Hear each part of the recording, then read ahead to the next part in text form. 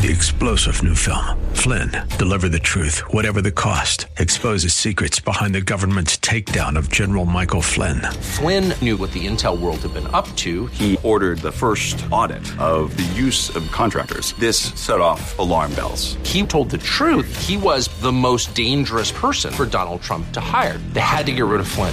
Flynn, deliver the truth, whatever the cost. Available now. Watch it today. Go to salemnow.com. salemnow.com. The following program was pre-recorded, and the views expressed do not necessarily represent those of this station or its management. Stand by for the Northern Alliance Radio Network. And go launch sequence. Engineering. Go flight. Master control. Go flight. Studio engineer. Go flight. We are go for launch in T-minus 3, 2, 1. We have liftoff. The Northern Alliance Radio Network is on the air. Live and local from the AM 1280 The Patriot Studios in Eagan. Here is the closer, Brad Carlson. AM 1280 The Patriot. Northern Alliance Radio Network. Back with hour number 2 of the broadcast we like to call the closer. That's me, Brad Carlson. Thanks as always for tuning into our show. You can check out my blog at bradcarlson.org. And feel free to follow us along at Twitter just using hashtag NARN Show. That's hashtag NARN Show for any comments or questions. And as always, we appreciate you tuning in. And if you'd like to follow us along on Facebook, just go to Facebook.com, do a search for the Northern Alliance Radio Network, and give us a follow and a like if you haven't done so already. And as always, we appreciate you tuning in on this blessed Easter Sunday, hoping you are having a great day, a blessed day with you and your family. For Jesus is risen. He is risen indeed. And I am grateful to be with you, as always, here on the Northern Alliance Radio Network. Sunday morning, little bit of snow flurries in some areas of the Twin Cities. Not looking a whole lot like spring Easter Sunday. I will say I remember Easter Sunday 2 years ago because that was at the height of the pandemic, and I think that was my first or second broadcast from my studio at home. And again, it was Easter Sunday morning. It was just the lockdowns were pretty much in full effect. They were discouraging people from gathering, for Easter with families. So I did my broadcast, and it was snowy, cold, wet, miserable outside, and It was I'll admit to feeling a little downtrodden by everything that was going on in the world and how the weather was and all that. But as I'll talk about to wrap up this hour on this Easter Sunday, there's still hope. And the hope is, the reason that we're celebrating this holiday. And again, I'll definitely save that for the final segment. But I do want to get to some of the big news stories from this past week. Probably the biggest story that's been circulating this past week from a national standpoint was Tesla CEO Elon Musk making a proposal to buy the Little Bird site, Twitter, which I use regularly, have been using regularly since, I think, early 2009 is when I initially got on it, and I've been using it regularly. And I've said many times over the past decade plus that were it not for this radio show, and it's a great place to find news and insights and whatnot and that I use on this show, I would probably just 86 my account because sometimes it's just not worth the problem. Now, there have been some nice features that I've utilized. Specifically, if you do not follow me on Twitter, I have you on mute. So if someone retweets my tweet out there, then, to their followers and their people that don't follow me and they just reply to it, I don't see those replies. It's just not worth it as far as I'm concerned. So it's kind of like, the pile of horse dung. You're willing to throw aside the pile of horse dung because there's a pony around somewhere, right? That's kind of my philosophy with Twitter. But at some point, you just get tired of sifting through horse dung, and it's just not worth it anymore. And I felt that a lot. But again, because I follow so many phenomenal people with terrific insights, I keep it around as long as I have this radio show. But if I didn't have this show, I'd probably get rid of it. Well, I bring all that up to say that Elon Musk put out a tweet on, this would have been Thursday morning, and he attached an SEC, a Securities and Exchange Commission's official document, indicating that he is making an offer to buy Twitter.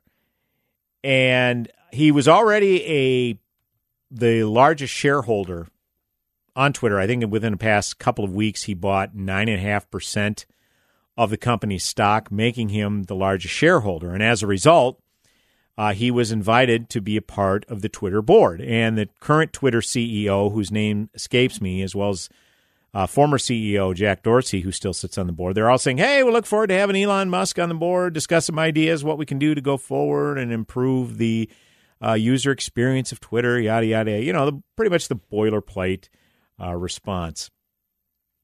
Well, then it was indicated a few days later that Elon Musk would not be joining the board. And people are like, what's going on here? Well, a few days later, then, of course, he made this offer to purchase Twitter. I think the purchase price for all of the stock that he wanted to buy was, I think, of $43 million, if I'm not mistaken. Don't remember the exact figure, but it was something like that. So it was pretty obvious that his initial purchase of stock was indicating that he was playing a much larger game. And Frank J. Fleming on Twitter came out and said, Elon Musk is literally attempting to own the libs. So, which I thought was a funny way of putting it, because let's be honest, Twitter, while the powers that be at Twitter have continually denied it, there's no question their enforcement of the company's terms of service were overwhelmingly more harsh in censoring conservative speech.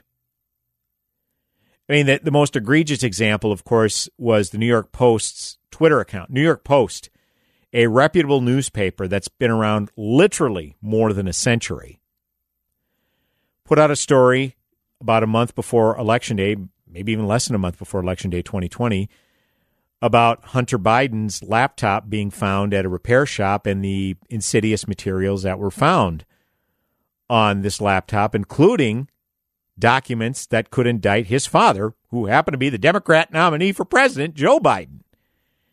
And had that story got out, it's very possible in such a close election, specifically within the swing states, where if a few thousand votes are changed in any of these swing states, all of a sudden the election could potentially have shifted to Donald Trump.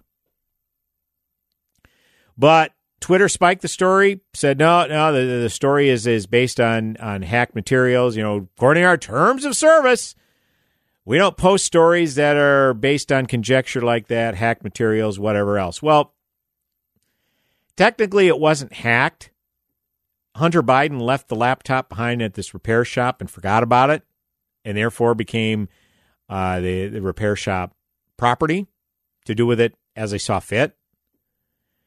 But amazingly, Twitter didn't have any problem reporting when Donald Trump, the first year of his presidency, didn't have any problem with stories being allowed to circulate that talked about Donald Trump's tax returns that were obtained via a hack.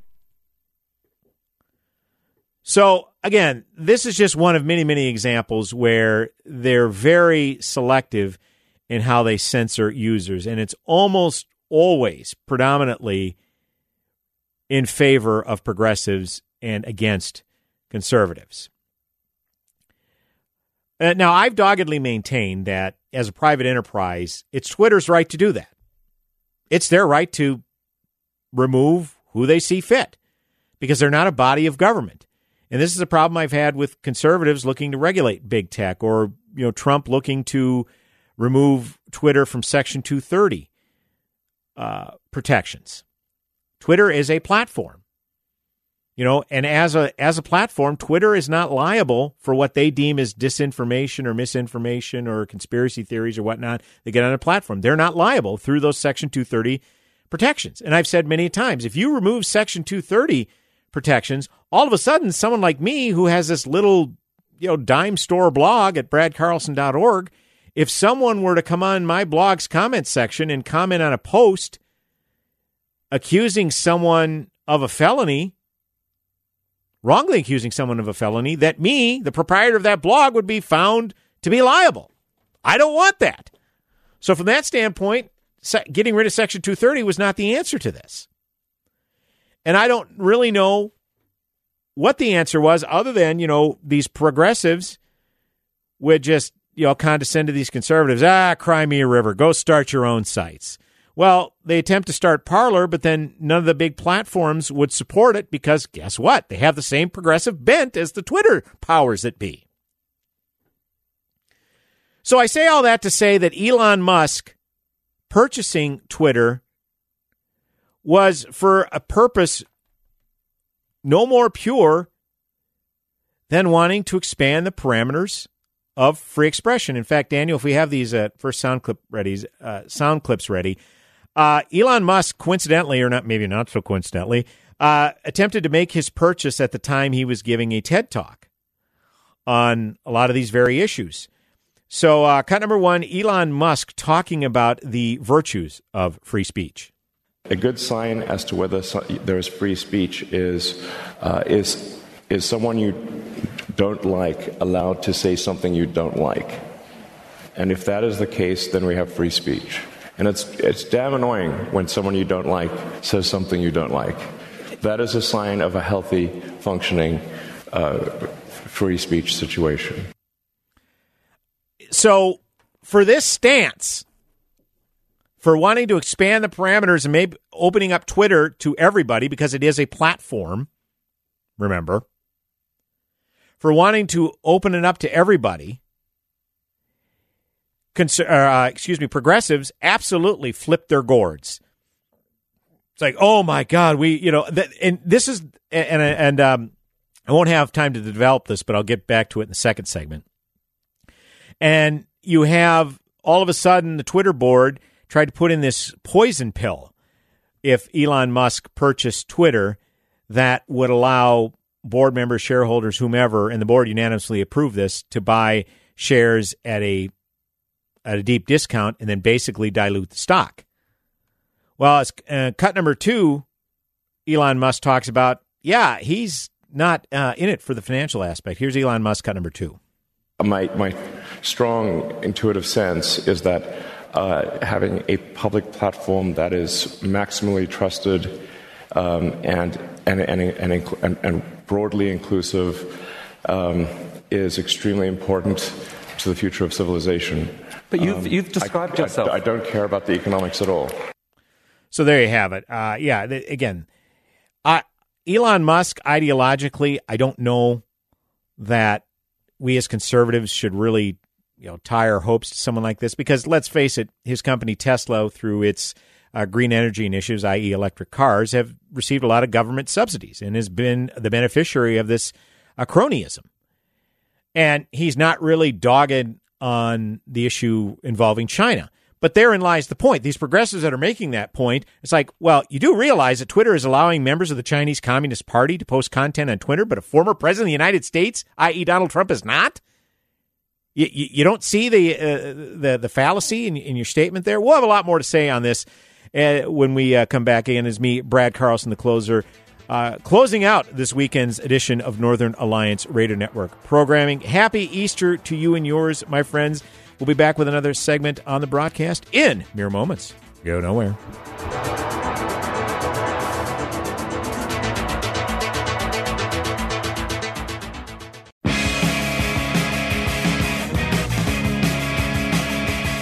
Hey, welcome back. AM 1280 The Patriot, Northern Alliance Radio Network. It is me, Brad Carlson. Thanks as always for tuning in. Wishing you and yours a blessed Easter Sunday, for he is risen. He is risen indeed. What a joyous holiday, and where I am placing my hope, that is for sure. When we look around everything that's happening in this world, all the rancor and unrest, we can always find hope in Jesus. That is for certain. Thank you, as always, for tuning in. Again, hope you and yours are having a blessed holiday, despite the weather not being ideal where you're at. Let's be honest. Not the greatest, but spring will be here. Spring weather will be here. Let's just hope it comes before summer.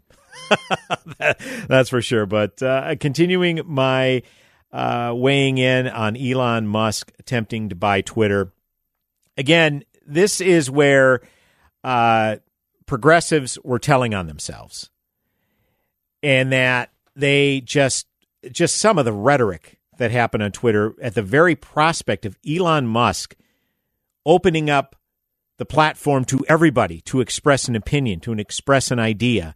And you get these people that coming out, oh my God, that means these insurrectionists will be allowed to come back on and spout whatever conspiracy theories we want. And if Trump comes back on, oh my gosh, he's going to continue the drumbeat of the big lie, the stolen election, and yada, yada, yada. And it's almost as if these progressives who are clutching their pearls and running to their proverbial fainting couches, it's almost as if they can't defend their ideas on their merits. Because if you honestly 100% believe in what you're touting and believe it's right and believe it's pure and believe it's moral, then the best way to defeat bad, objectionable, even bat crap, crazy speech is more speech, is rational speech, is a coherent argument. So to me, progressives are telling on themselves. And there have been some conspiracy theories going around that Elon Musk's attempted purchase of Twitter, because the guy's worth, hundreds of billions. So if he were to dump $40 billion into Twitter and it implodes, to me, number one, that'd almost be worth it. Okay, and secondly, it's a rounding error to him. He can cut his losses, no problem. He'll be fine. But to me, or I guess one of the conspiracies going around is like, well, he's making this offer and they'll reject it and Twitter will go back to the way it's always been. And it's like, that may be true, but they can never put this genie back in the bottle where they told on themselves, where they flat out said the mission, where they said the quiet part out loud, that they want full content moderation. They don't believe in the value of free speech. Now, again, Twitter's not subject to the First Amendment. Okay, so this idea that conservatives, when they go around saying, "Oh, my First Amendment rights are being violated because I was suspended from Twitter," this isn't under government purview. This isn't a government entity censoring your speech, so it's not a First Amendment issue. But I believe in the value of free speech. Okay, in a platform setting, and the logical fallacies that progressives put forth, it just a sight to behold. Based Politics, Brad Palumbo and Hannah Cox, the proprietors of this website, based-politics.com is the site. Brad Palumbo, I think it was Brad Palumbo who, both Hannah and Brad may have put this together.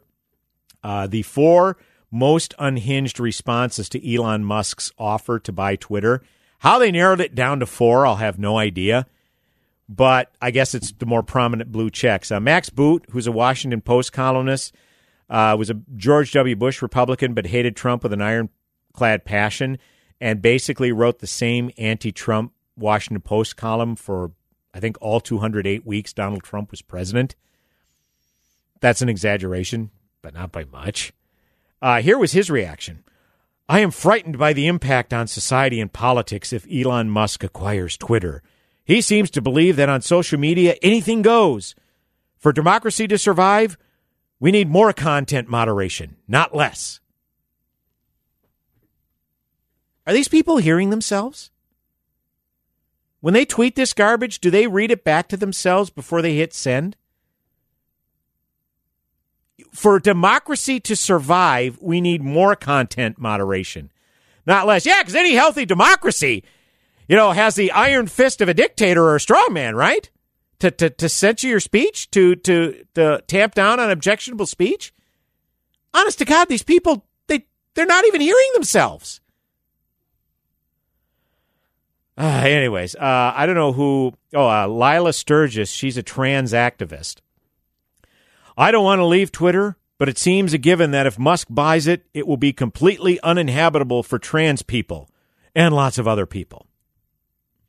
Well, there again, whatever you think of the transgender movement, I don't want to say it's mainstream, but it's becoming more mainstream. Or, my thought, I take kind of a more libertarian approach.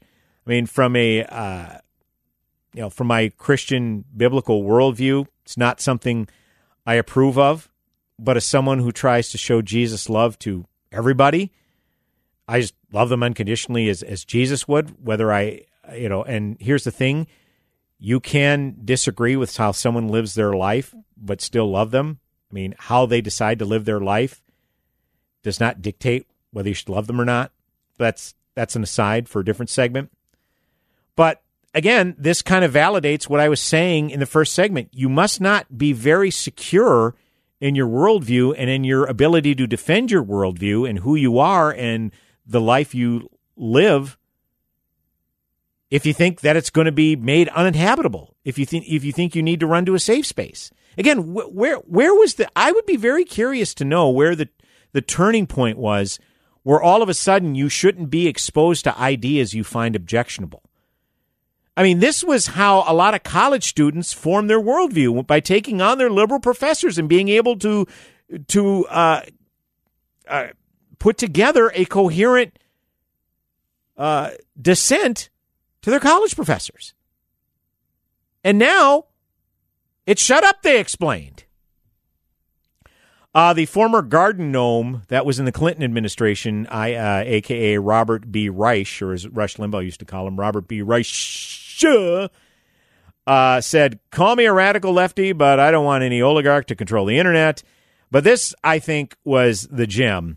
In a different tweet, Reich posted a Guardian opinion piece that he wrote, and I'll do it in the Robert B. Reich voice. When I criticize Musk for worker violations at Tesla, he blocked me. When a college student started a Twitter account to track Musk's private plane, Musk tried to buy him off before blocking him. Does that sound like a free speech absolutist to you? How does someone like this get a high-profile job in government with that kind of rationale? Here's the thing about free speech. Free speech is allowing you to say anything you want. But you know what else is a great component of free speech? You don't have to listen to it if you don't want. There's a difference between not listening to someone's speech and censoring someone completely. If Elon Musk takes over Twitter, he's not going to be imposing his personal viewpoint of not listening to annoying speech. Okay? He said it in that very thing in that sound clip. We have free speech if someone who is annoying says something that annoys you. But guess what? That's also a great part of that component, is you don't have to listen to it. If there's a big protest down the middle of the street, downtown Minneapolis, if it's a cause I don't support, guess what? I don't have to participate. But I'm not suggesting that government officials go out there with billy clubs and fire hoses and break up that peaceful assembly. Not at all. And Robert, by the way, the Guardian opinion piece that I alluded to that Robert Reich linked to in that tweet, in kind of the sub-headline, Elon Musk's vision for the internet is dangerous nonsense. And then in kind of the sub-headline, Musk has long advocated a libertarian vision of an uncontrolled internet. That's also the dream of every dictator, strongman, and demagogue. Yeah, because when I think of Hitler, Castro, Mussolini, Stalin, I think of libertarian visions, don't you? Doggone that Hitler and that Mussolini and Castro, if they just wouldn't have, they're just reckless expansion of ideas and free expression and citizens to express themselves. Honest to God. This is a guy who sat in a presidential administration as a labor secretary. It's just, again, this has been a very revealing exercise in these far left progressives coming out and saying what they really mean. They're giving up the game. As much as the Twitter powers that be tried to gaslight you and say, well, no, we don't moderate content based on ideology alone. We have this very stringent terms of service that we have to follow to the letter of the law, and it's ideologically neutral. And you knew that was a lie. You knew that was garbage. Because some of the bilge that was put out on there is far worse than anything that a censored conservative said that got them censored. You know? So, again, I don't know where this goes. Again, CNBC.com had a report where the Twitter board did unanimously adopt a poison pill after Elon Musk put forth it was $43 billion to buy the company. I'll just read a quick excerpt, then we'll go to a break. Twitter adopted a limited duration shareholder rights plan, often called a poison pill, a day after billionaire Elon Musk offered to buy the company for $43 billion. The company announced Friday. The board voted unanimously to adopt the plan. Not the shareholders, just the board. They didn't include the shareholders on this one. Under the new structure, if any person or group acquires beneficial ownership of at least 15% of Twitter's outstanding common stock without the board's approval, other shareholders will be allowed to purchase additional shares at a discount. The plan is set to expire on April 14th, 2023, so basically 1 year time limit. Such a move is a common way to fend off a potential hostile takeover by diluting the stake of the entity eyeing the takeover. Again, Elon Musk's biggest sin is normally when there's a hostile takeover, you kind of take over a company and the corporate raiders where you kind of break it up and the sum is of the parts is what am I trying to say here? The sum of its parts is greater than the whole of its parts, I guess. So you try to break it up that way. Elon Musk is trying to do the exact opposite. He's trying to open it up to more people. So it's not necessarily a hostile takeover within the traditional definition of it, but Elon Musk took Twitter and said, well, if the current Twitter board takes actions contrary to shareholder interests, because again, it was only the board that voted on this, they would be breaching their fiduciary duty. The liability they would thereby assume would be titanic in scale. So we definitely have not heard the last of this, and there is not enough popcorn in the world for me to sit back and watch all this unfold. I tell you, last Thursday was the most fun day I've had on Twitter in a long, long, long time. Back with another segment on the broadcast, me, Brad Carlson, the closer, closing out this weekend's edition of Northern Alliance Radio Network programming. Back in mere moments. Go nowhere.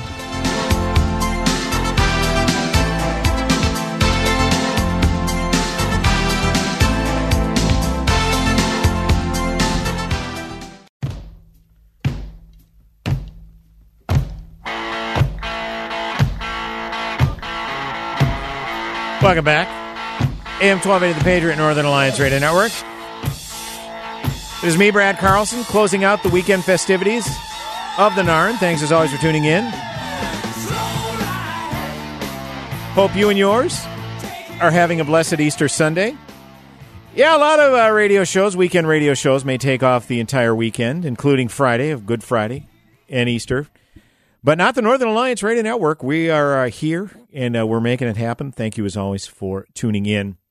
I got a short segment here before I wrap up with the final segment, but I was alerted to this Alpha News story about a rollover accident that DFL elected officials got into. It was specifically Minnesota State Auditor Julie Blaha and State Minority Leader Melissa Lopez Franzen.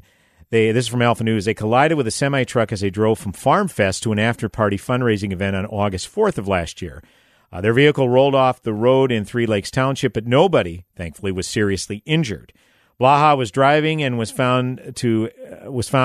not found to have any alcohol in her system after the accident. Franzen, however, said she had been drinking White Claws earlier that day. So when they say there's no laws with White Claws, I guess it's not true. But no, Franzen was not driving, and she was not. The claim was, well, I was drinking White Claws, but not while I was in the vehicle. As first responders strapped her to an immobilization board, Franzen called Minnesota DFL Party Chair Ken Martin to the scene. He was apparently in the area for Farm Fest. He showed up in a fully branded party van and was later described by one of the first responders as the point of contact here. A dash cam video of the incident, which includes body camera audio, shows that Martin spoke with officers on site, ensuring that they knew who they were dealing with. So this story got a little play because obviously it's public figures. A DFL senator and a DFL office holder, one of the constitutional offices, in this case, state auditor. So the media gave it its courtesy mentioned, and, thankfully the ladies were okay. No alcohol was involved. However, there are a couple of issues at play here. Number one, it is against the law to have an open alcohol container in your vehicle, regardless if anybody's drinking it or not. And that's relevant because photos released from the scene showed that there was an empty White Claw can near the vehicle. And Melissa Lopez Franzen explained, well, I was drinking it there, but I wanted to throw it in a recycling bin, so I carried it with me until I found a recycling bin to throw it away. Well, Michael Brodkorb, independent journalist and Northern Alliance Radio Network alum, found pictures from Farm Fest and indicated, looky here. Here are all these pictures, and here are all these recycling bins. That doesn't seem to square with Senator Franzen's story that, well, she just wanted to find a recycling bin to throw it away. Now, it's possible she had finished the can, put it in her backpack, and when she found a recycling bin on the grounds of Farm Fest, would throw it away and just forgot it was in there. Okay, that's entirely plausible. But the initial reports, and this is from Kyle Hooten's Alpha News report. Let me be sure I find the correct excerpt. The responding officers, in both their field reports and in conversations at the scene, they explicitly described the White Claw as open, cold, and pretty full. The firefighter said contents of the White Claw came out when he was retrieving the bag, and it was still cold. I looked at the black bag, and it appeared a small amount of the White Claw had come out of the can onto the bag. The White Claw was cold to the touch, Trooper Daniel Walker wrote in his report. So initially, when these reports were released, you had law enforcement officials, whomever is in charge of making these decisions, to say, you know what, we're not going to go with any charges beyond, I think Auditor Blaha was cited for, moving violation, reckless driving, whatever it was, don't remember. And that was it, not the open alcohol container, which, given the problems that DFLers have had with driving under the influence of alcohol lately, would not be a good look. And then you have Ken Martin, the chair of the party, rolling up in a DFL-branded party bus. How was that for a sight? Basically saying to the officers, do you know who these people are? What, so the first responders are not going to do their due diligence on a regular citizen, but give special dispensation to DFL office holders? I mean, why is who they are relevant? I mean, if they've suffered injuries, they're going to get the same attention, emergency attention, as would be a regular citizen, I would hope. So, again, there are a lot of questions here. It's like, okay, so if the container was somewhat full, pretty full, and open, that's a violation. But they weren't cited for that. Why not? Did it have something to do with the DFL party boss showing up and saying, don't you know who these people are? And getting some sort of break? Now, a lot of people are making a big deal. Why would you call the DFL party boss to come out and assist you? Well, to be fair, they knew he was nearby. And they knew he'd be readily available. Because some people say, why didn't these women call, members of their family and whatnot? Well, they were probably closer to people they knew were in the area. So I don't think there's as much there as some people are making out. But the question of whether they got special treatment or not, I think remains an open question. And of course, the Star Tribune, after this Alpha News story came out, guess what? Republicans pounce. Well, it didn't exactly say that. It said Minnesota Republicans question investigation into car crash involving 2 DFL leaders. This is classic mainstream media. Classic mainstream media, where the atrocity that's committed is not as severe as the Republican reaction to it. So if a DFLer or progressive or whomever commits a crime or a misdemeanor or whatnot, that's not a big deal, but it's the Republican reaction to it. That's the egregious offense here. I mean, it's just so predictable. Again, you might have a point here that some Minnesota Republicans, particularly the state party, they put out a reaction. They put out a public statement regarding this. I know some office holders, including friend of the broadcast, Karen Housley, had some questions. You might have a point that they're overreacting if you didn't do this yourself earlier this year when Senators John Jasinski, a Republican out of Faribault, and Mark Johnson, another Republican, I forget which, I think he's more up in the northern part of the state. 2 Republican state senators got into a snowmobile accident. I guess there was one senator that came to a stop, and the other senator's snowmobile struck the other one, and there was some minor injuries. Thankfully, they recovered. And the DNR was on the scene, did a full investigation, and quickly said alcohol is not a factor. Case closed, right? Well, not for the DFL. You had DFL officials coming out saying, okay, what really happened? Come on now. Tell us what really happened. Nudge, nudge, wink, wink. So if you want to play this game of Republicans are overreacting to a big nothing burger, fine and dandy, but you don't live up to that same standard yourself. I'm just saying. So I think but this here is a legitimate question to be asked. If there was an official report saying, yeah, the container I found in the backpack was cold and it was open, and yeah, it was pretty full, then yes, there was an open alcohol container in the vehicle, a misdemeanor. Basically a slap on the wrist. Why were there no charges brought? And if it belonged to Melissa Franzen and she got slapped with a misdemeanor, okay, she has to take responsibility for that. She's already said she's not running for re-election. Okay, at last redistricting, she got paired with Senator Ron Latz, who went to Harvard. I don't know if he's mentioned that in the past 24 hours. I digress. So as a result, she's not running for re-election. So whatever, she moves on. Now, might it inhibit her future prospects? A public incident like this, who's to say? But there is legit reason to suspect that these two got special treatment, and that's why the questions are persisting, as they should. 651-289-4488 is the number to not call because it is Easter Sunday, and we are not taking calls on the broadcast today. But we're glad to be with you on this Easter Sunday. We are hoping you're having a blessed day with your families thus far, and we'll be back with one final short segment on the broadcast with me, Brad Carlson. Go nowhere.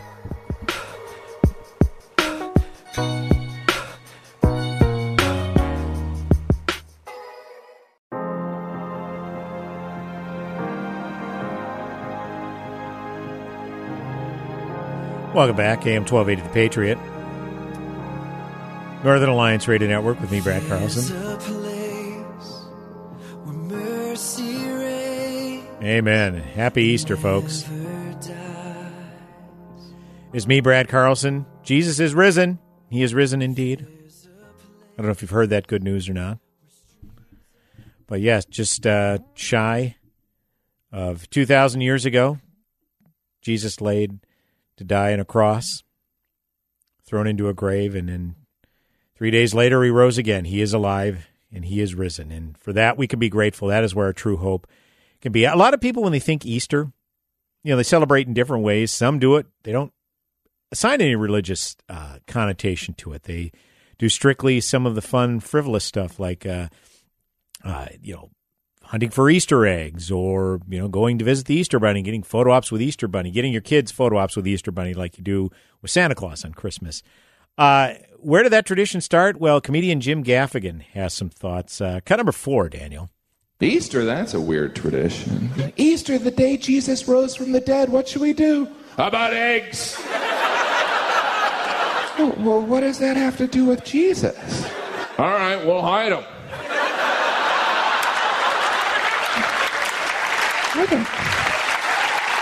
I don't follow your logic. Don't worry, there's a bunny. It's ridiculous. Okay, well, that clears it up for me. Kind of a fun look back on this. But, what Easter means to a lot of us, those of us in the audience who are Bible-believing Christians, and, talks about the resurrection. How he was willing to die for our sins so that we could be redeemed, so that we could be with him in heaven one day. And there's nothing we could do to deserve this or earn this. It's all through God's grace. That's what the overwhelming part of this is there's nothing we could do to deserve this. Okay? You know, they talk about mercy. Mercy is not getting what you deserve, but grace is receiving something you don't deserve. I found this clip yesterday from Alistair Begg. He's a pastor at a church in Cleveland, Ohio. A Scot, born in Glasgow, if you're wondering where the accent is from. I can't tell you how many times I watched this video yesterday, but it pretty much says it all about the death and the resurrection. Pastor Alistair Begg, cut number 5. If you were to die tonight and you were getting entry into heaven, what would you say? If you answer that, and if I answer it in the first person, we've immediately gone wrong. Because I believed, because I have faith, because I am this, because I am continuing. Loved ones, the only proper answer is in the third person, because he. Think about the thief on the cross. And what an immense, I can't wait to find that fellow one day to ask him, how did that shake out for you? Because you were cussing the guy out with your friend.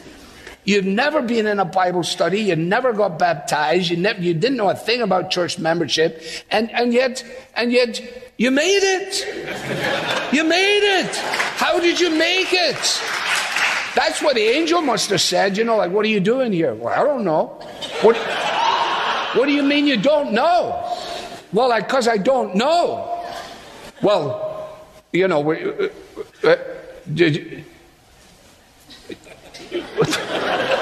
excuse me, let me get my supervisor. They go get the supervisor ranger.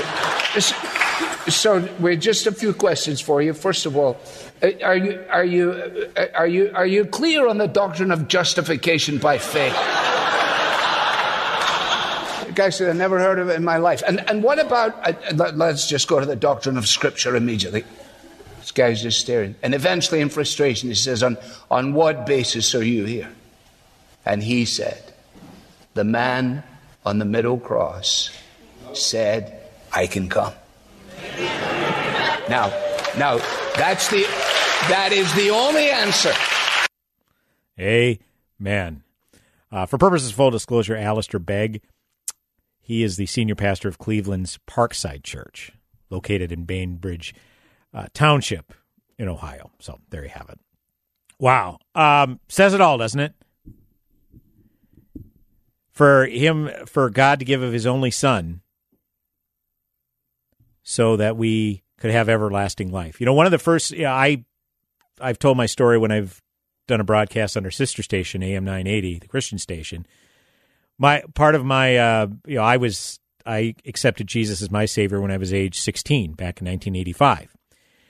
And one of the very first scriptures I memorized was Romans 5:8. But God commendeth his love toward us in that while we were yet sinners, Christ died for us. There's nothing we could have done to have earned that. Nothing we could do to deserve that. There's nothing we could do to earn salvation. Even after, now that we've, repented and given our lives to Jesus, we still don't deserve it. But he's made us more than conquerors. And that's why when we're here on earth and we desire to do great works, it's not for our own self-fulfillment per se. It's not to make God love us more. I mean, how much more can he love us? He gave his only son at the cross, a brutal death. I don't know how you could demonstrate your love more clearly than that. But when we do these good works for God's kingdom, if we're doing it out of a place because we're so thankful to have received something that we don't deserve, that's what makes it so fulfilling. That's what makes it so rewarding. And again, it's not to post on Facebook or Instagram and say, look what I'm doing in my community, and, be there for the likes or the comments or, the edification. It's great you posted on social media to be an ambassador for God's kingdom, for other people to want to know more and to ask you about it, but it shouldn't be a self-serving thing. And if you're doing it because you're genuinely grateful for what he's done for us, that is overflowing joy, where my cup runneth over. And thank you, Jesus, for your ultimate sacrifice and your own salvation and your repentance is very symbolic of the resurrection, where your old ways have died. And when you rose again, you're now anew. And that's how I look at it. So I love this holiday. For he is risen indeed. That is the good news, the best news. And it gives us hope in what is otherwise very, very perilous times in this world. God bless you all, folks. Have a blessed rest of your Easter Sunday. And we'll look forward to talking to you again. God bless.